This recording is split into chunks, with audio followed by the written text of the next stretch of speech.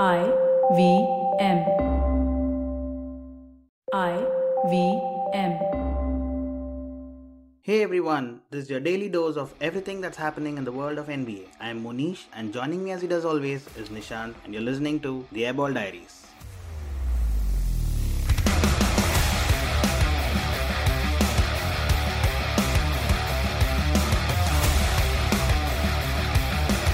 Every time I check my phone on the Twitter feed, I see a bunch of players who have gone into COVID protocols. Today, I see Draymond Green is in COVID protocols. I see Lonzo Ball has gone into COVID protocols. This is just a few days after Lonzo gave an interview which said, when someone asked him how he's staying away because all the Bulls roster was in COVID protocol, he just said, I play and I go home, and it looks like someone jinxed him. Ouch.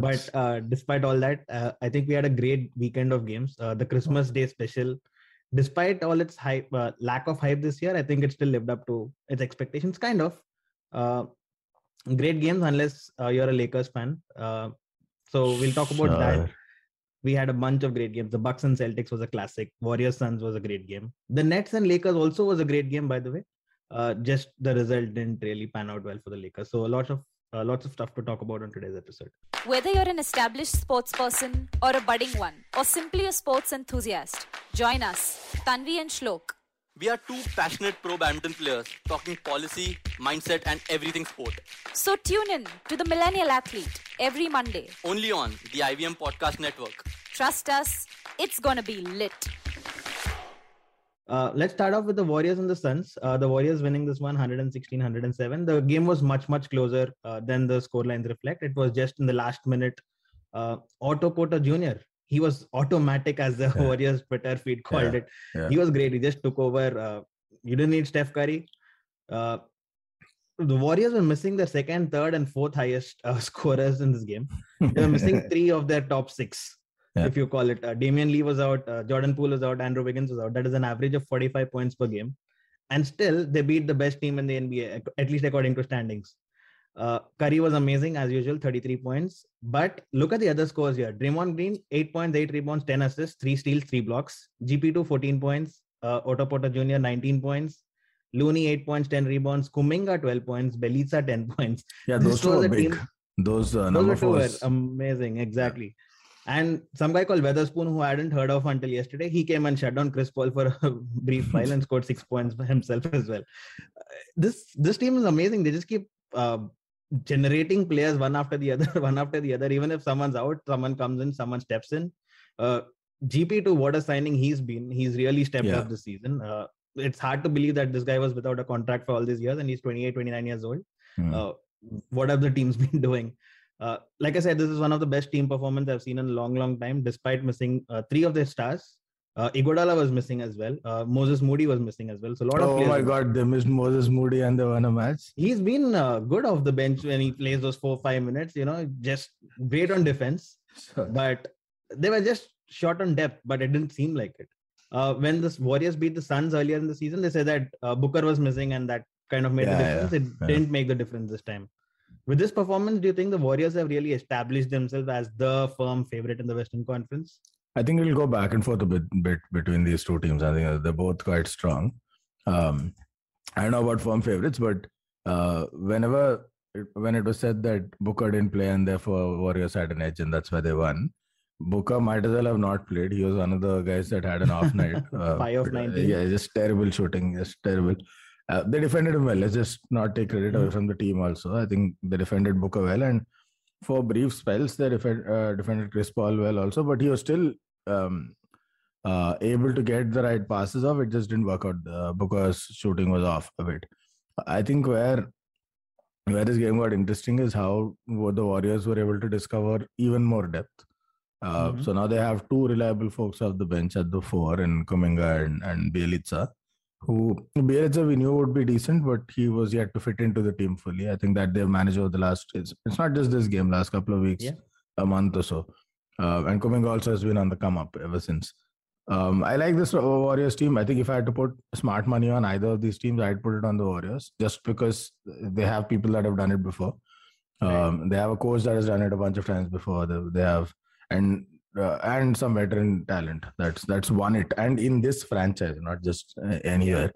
That counts, because we've seen go back to any episode we've done in the playoffs, and you would say great adjustments. They've reacted well to what they saw, and in game 3 they made the right shifts, the right adjustment, the right changes to their tactics, and they won. That adjustment takes experience. It takes championship wisdom, and there I think the Warriors have an edge. So I'd still say slightly favorites Warriors, but I think it'll go back and forth all regular season between these two teams. It's only in the playoffs that I expect the Warriors to separate. How good has Draymond Green been this season? I mean, he's one of those guys who's now almost guaranteed himself an all-star spot. He's not averaging double digits in either of the main categories. Not in points, not in rebounds, not in assists. Do you know when was the last time this happened? And guess the player. Last time what happened, sorry? Last time a player made the all-star game without having double digits in either of the categories. Was it Rodman or something? Or was it was Dennis Rodman. Yeah. Nice one. Just a wild guess. Had to be Rodman with those times. Had to be Rodman because he didn't really want to make points, and then he had almost 15 rebounds, 16 rebounds all the time. Draymond Green's having an amazing season. Probably for me, he's the standout DPOY right now. I mean, there's a lot of talk about Gobert winning it for the 4th time and all. I think Draymond Green has been amazing because the Warriors have been the best defense in the league. And without Green, if you play this team, and you'll see it over the next few days when Draymond is out due to COVID protocols, they'll be conceding 120 minimum. Wow. Okay. Well, the replacement. Look at the replacement. Maybe I exaggerated a bit, but the replacement is JTA. Do you expect JTA to play 35 minutes? Bjelica is great, but can he defend like that? No, I don't think so. I mean, no. Draymond is someone who's not really flustered by the size of the player, right? Aiton was kind of neutralized. He still got 18 points, but he was neutralized. I mean, when you have a player like that, you expect you'll get you're a walking double-double against a team that doesn't really have a center, right? I mean, he was able to neutralize DeAndre because unlike him, Draymond has a ton of experience. Nail that one. And with that, we are ending this podcast. Not the episode, the series, just the podcast. We're ending it. The Warriors' schedule gets tougher now. The next 4 games, 2 games against the Nuggets back-to-back, and then the Jazz, and then Miami Heat. And no Draymond added to the 3 people I spoke about missing earlier. How many games do you think Warriors will come out of this with, out of 4? Yeah, I mean, first take, it doesn't really look like a very, very tough schedule. It's sort of 75-25, but with the injuries, we'll probably compound. Well, Jokic against Kevon Looney and JTA, he lead them up. That's okay, but who's guarding Steph? Who's guarding a bunch of other players? Kuminga, GP2, blah, blah, blah. All of them can get points. Steph can play make. I think it'll take.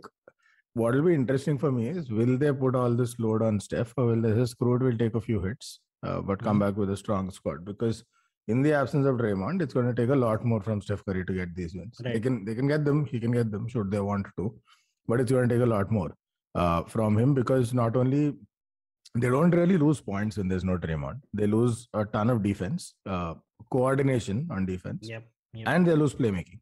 They lose the screen. They lose the guy that's calling a bunch of plays because he knows Steph and Steph knows him inside out. The play style wise, that they lose. That intangible thing is tough to replace. Defense they can't replace, so they'll live without it and they'll do the best they can and try and outscore. I think the playmaking is what will hurt them, because then there's a lot more ISO pressure on Steph Curry.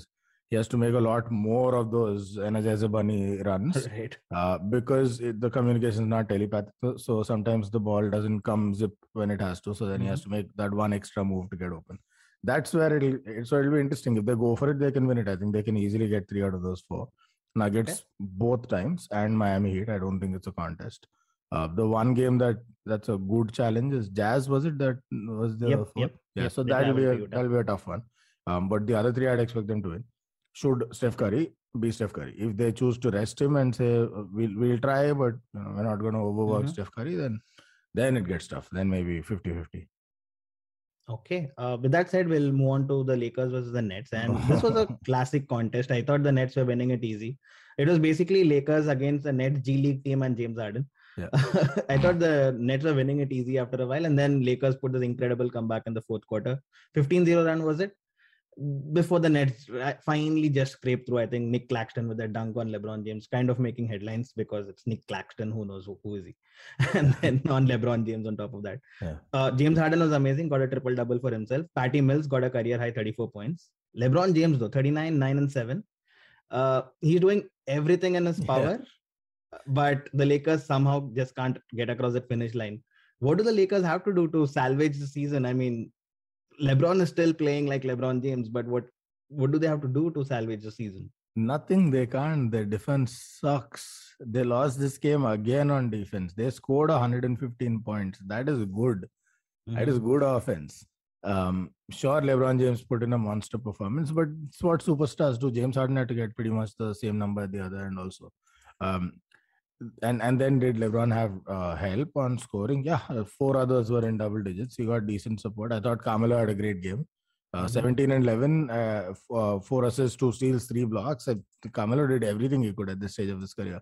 And if you're surprised why I know all the numbers, it's because I woke up, I saw my fantasy league team. I'm like, how did Carmelo get me 54.85 or whatever? And I had to go check the stats, right? So Carmelo put in a good shift. I think TST was decent. I think Westbrook, well, again, left a lot to be lacking, but it's a trip dub. What are you going to say? He did one of those Draymond triple doubles. And over the last 2 months or so, Malik Monk's been giving them an above average shift almost every night, right? So the offense is there. The scoring points, they're putting 115 on the board.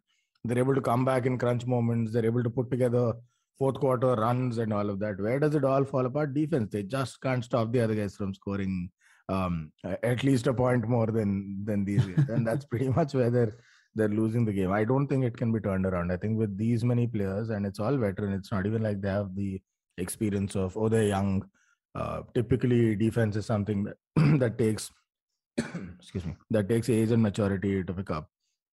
But they're all old. They all have, the only thing they have, some of them at this point, is age and maturity. And if you can't pick up defense now, it's just not working. I don't know if it's the Russ Westbrook impact, because that's one position just left to the dogs. If outside, you can't even look at him and say that he had 10 turnovers yesterday. He didn't. He just had like 3 turnovers yesterday. Yeah, and he's done a good job bringing those turnovers down. But again, the defense, he is a defensive liability. I think that entire OKC bunch, the OG OKC team, just nobody defends. KD picked up a lot after he went to the Warriors and had to be a part of that culture. But otherwise, just nobody defends anything on that team. So that's so the no problem. Hopes at all. Is there a trade that you think can salvage the Lakers season? Is there a realistic trade? Don't say Dame Lillard or anyone, but is there a realistic trade?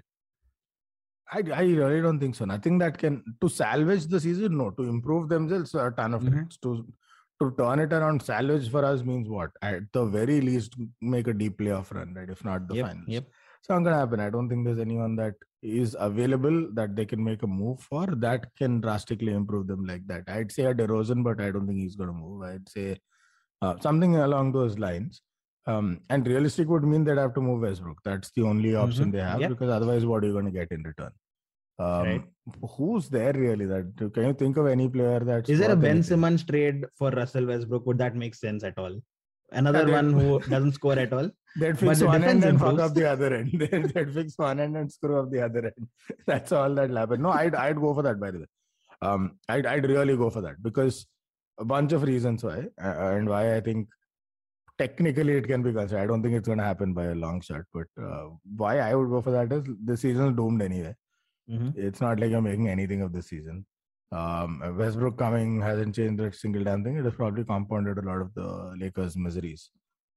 Ben Simmons, if nothing else, is decently fit. I know his recent run has been a bit of an issue, but he's okay. Bringing in Ben Simmons instantly beefs up that defense big time. Big time. He's one of the best perimeter defenders in the league. Also has the size to defend down low. So that's great. He does add playmaking. People don't recognize this enough about Ben Simmons. He's a great playmaker. He's not. He's a triple double. Machine himself. Easy. And he's not. Let's not mix these things up. He's nowhere at Westbrook's level of ability in terms of playmaking. But he can get it done. And you've got LeBron on the team anyway. What are you worried about? So Ben Simmons does that also. Scoring, people forget. Okay, he was afraid to take one damn layup in the playoffs. Like, relax. Maybe the team wasn't great. The atmosphere wasn't great. The team didn't make him feel secure enough. I don't know what it was. He has major flaws in his offense, and it can be a liability at times. But if they use him correctly, if he's driving to the rim, slashing, all of that stuff, he's a 40-a-night player if he has to lead the team by himself. We've seen that. He's dropped 42 on the Lakers to beat the Lakers in the absence of Embiid. So it's not like he can't do it. In the right setup, he can. I think it's worth a gamble. Is it a sure shot fix? Absolutely not. It's like a Hail Mary, chuck the ball 80 yards, fourth down kind of play. But hey, I mean, it's not what you have to lose this season. Go for it. Hey everybody, it's been another great week on the IVM Podcast Network. On Agla Station Adulthood, Ritash and Ayushi speak to Marissa Mays. She is the curator of No More Lonely Friends. They discuss toxic friendships and pandemic loneliness.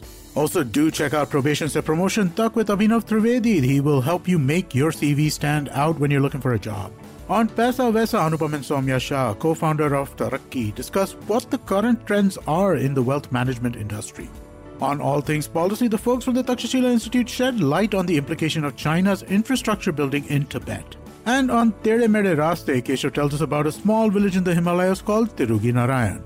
Do follow us on social media. We're IVM Podcast on Twitter, Facebook, Instagram, and LinkedIn. And remember, if you're enjoying this show or any of our other shows for that matter, please do tell a friend. We'd also really appreciate any ratings or reviews you can give us on any of the platforms that we're listening on, whether it's Apple Podcast, Spotify, or IVM Podcast app. Wherever you're listening, do let us know that you are listening. I'd also like to remind you all that we have a number of YouTube channels where a number of shows are available. You can go to ivmpodcast.com/YouTube to check out what channels we have. And finally, we'd like to thank our sponsors this week, Cred, Bank of Baroda, CoinSwitch, Kuber, and Intel. Thank you so much for making this possible. All right, so that was the Lakers and Nets. The other games are fun as well. The Knicks coming out victors against the Hawks. Kemba Walker getting a triple-double. Has he salvaged himself this season?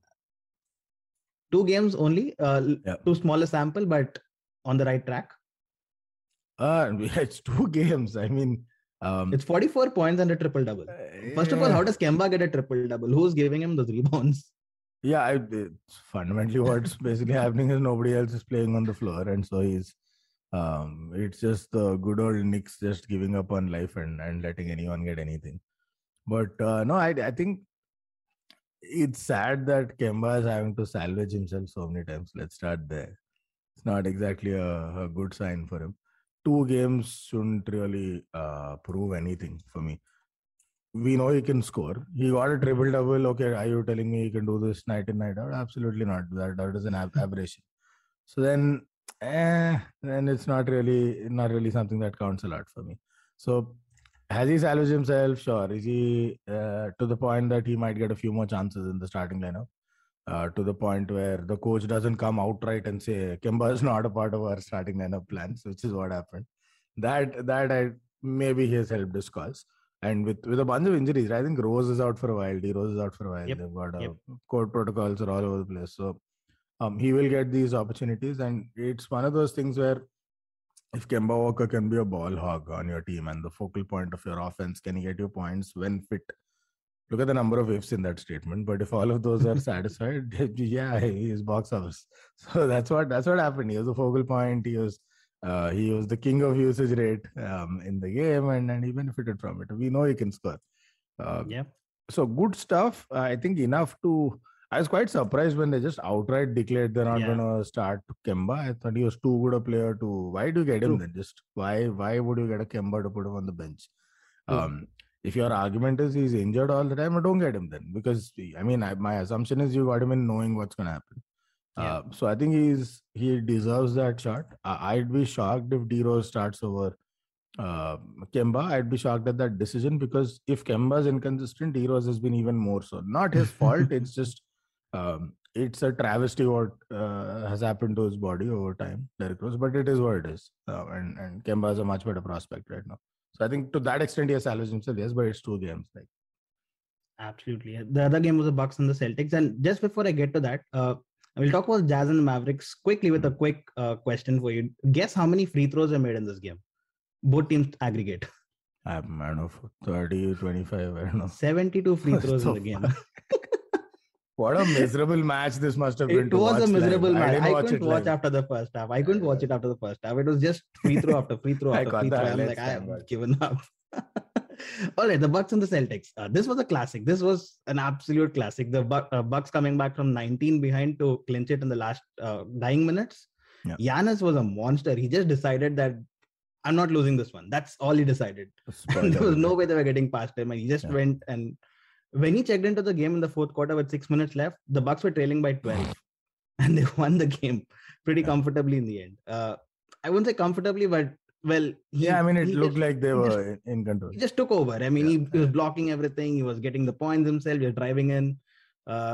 It was a great, great game. Now, that brings me to the Celtics. Tatum and Brown, this is their fourth year together. 50 points they scored, but yet another loss. And they seem to keep losing these big games. They'll beat your Knicks, they'll beat your Indiana Pacers. Yeah, you'll see that. But when it comes to facing the Brooklyn Nets, when it comes to facing the Bucks, Sixers, they somehow come up short, right? Is it now time? Like, the rumors are getting louder. Is it now time to break this duo up and just stick with Tatum and then try to rebuild around him again?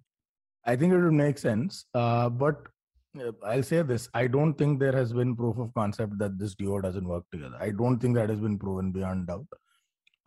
It has been proven that this duo can't get wins together. Mm-hmm. But what if I separate the win formula into first, can these two coexist on offense and defense and just be a part of a working unit? And then is that translating to wins? If I break the problem statement up into two, can they coexist? Yes. Are they good teammates? Yes. Is the chemistry there? Absolutely.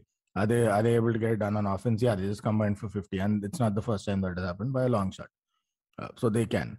Can they figure out defensive responsibilities? Yes, I think there's enough of a size difference and a skill difference. And just in terms of what they can do well and what the other guy can do better, that there is a clear delineation of who does what on defense, in addition to Marcus Smart and whoever they manage to just smoosh in at the 5. They work on defense. I think that's a good defensive duo. Yep. So then all of this is tick, tick, tick, tick, tick, tick. Good on defense, good on offense together, great team chemistry, no real rivalry issues. It's not like Embiid and Simmons where they're not looking eye to eye. Or it's not like Kobe and Shaq where they're not, but then they're a juggernaut, so why do you want to break this up? It's none of those things. It's a good working unit. What is the problem exactly? It's that it's not translating to as many wins as you'd expect. And they've been on a downward trend since making the conference final twice. Yep. And since then, they've kind of sloped down. Right. Is it really on either of them, or is it the fact that this team did nothing ever to fix the gaping flaws in their lineup? They still don't have a big worth anything. Right. They have people that you look at and say, oh, what a heartwarming story. This guy is doing better than we expected. They don't have a championship caliber big one. Yep. To the instability, what are these two supposed to do? If one season you bring in Kyrie, nobody knows who's the alpha anymore. You guys are supposed to be the poster boys, the faces of the franchise, and suddenly here comes Kyrie, and there's no way you're competing with him on stardom, not at that stage in your career, not today when you're Jason Tatum or Brown. Kyrie comes in, fucks everything up as usual. One season later, he's out. Then they get Kemba. And when he plays, they look phenomenal together. They've made it work. This team has accommodated so many players, and it has to be again credit to Brown and Tatum that they were able to do that. Yep. But then Kemba gets a bunch of injuries, and they decide to move him on. They move Gordon Hayward on, a big part of their lineup. They bring back Al Horford in. They make even that work. That's a miracle that Horford's back among the thick of things. All of this instability, and we're going to blame Brown and Tatum for the results. I think the front office should go before they go. I think and in all this, they elevated the head coach to the front office position. Like for the shit show, you get a promotion. I think that's what needs to change. I would not break up the duo, but if it's inevitable, if that's where they're headed, makes sense to build around Tatum. You'd get a ton of value for Brown. I know that we've spoken multiple times about them needing a big man. I think they need a point guard. I don't think Marcus Smart is the guy. He's a great sixth man. He's a great defender. He'll get you those hustle plays. He'll get you those steals. Leads the league in steals, in fact. But is he the guy to run your offense? Is he the guy you want? He should be coming off the bench, honestly. He should be exactly. He'd probably be a sixth man of the year if he comes off the bench. Exactly. But he's not a guy to be starting. And he was great, right? When Gordon Hayward was in the team, Marcus Smart was the sixth man, and he was great. But I think they need a point guard. You saw that with when Peyton Pritchard played yesterday, he was amazing. He got those 3-pointers going. He got some shots going. When Dennis Schroeder plays, they're amazing. But that was all when Jaylen Brown was missing, right? Right. If they get a good, decent point guard, I think they'll be set. They can work out on their center issues. That's always going to remain there for a while. But I think they really need to invest in a point guard. Yeah, I think, and then they know it also, right? Look at all the moves they made. Yep. They tried to get Kyrie, then they got Kemba, then they got Schroeder. It's not like they don't know they need a point guard. But there, at least there's been effort. They've made some questionable choices and some 50-50s didn't work out. Like Kemba was a gamble play always because of the fitness issue.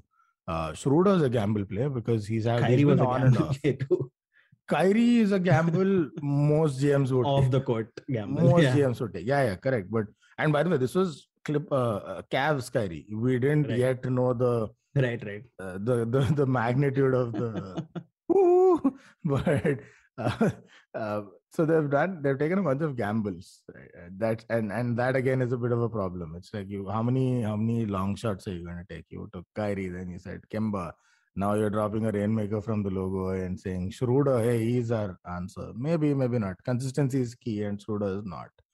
And even if they fix that point guard, even at Kemba, even when Kemba was at his best and everyone was fit, they still lacked the big. It was only too obvious. Enes Kanter is not your. Yeah. Dominic Theis is not your. I mean, for activism, sure, but not on the court. So I think they've got two big problems to fix, and until they do, I refuse to accept that the duo is why they're not winning. The duo is, in fact, why they're winning anything in spite of all of the other problems they have. I agree. I like the duo. I like Jaylen Brown. I like Jason Tatum. I think they are stars too. Their stars will become even bigger stars. Yeah. But we just have to wait and watch, I guess. On that note, I'll call an end to this episode. I'll come back and talk tomorrow. Bunch of great games tomorrow. I'm looking forward to those. I think the Bulls play the Hawks, the one that I'm looking forward to the most. We'll come back and talk about it tomorrow. All right, man. Cheers. Bye.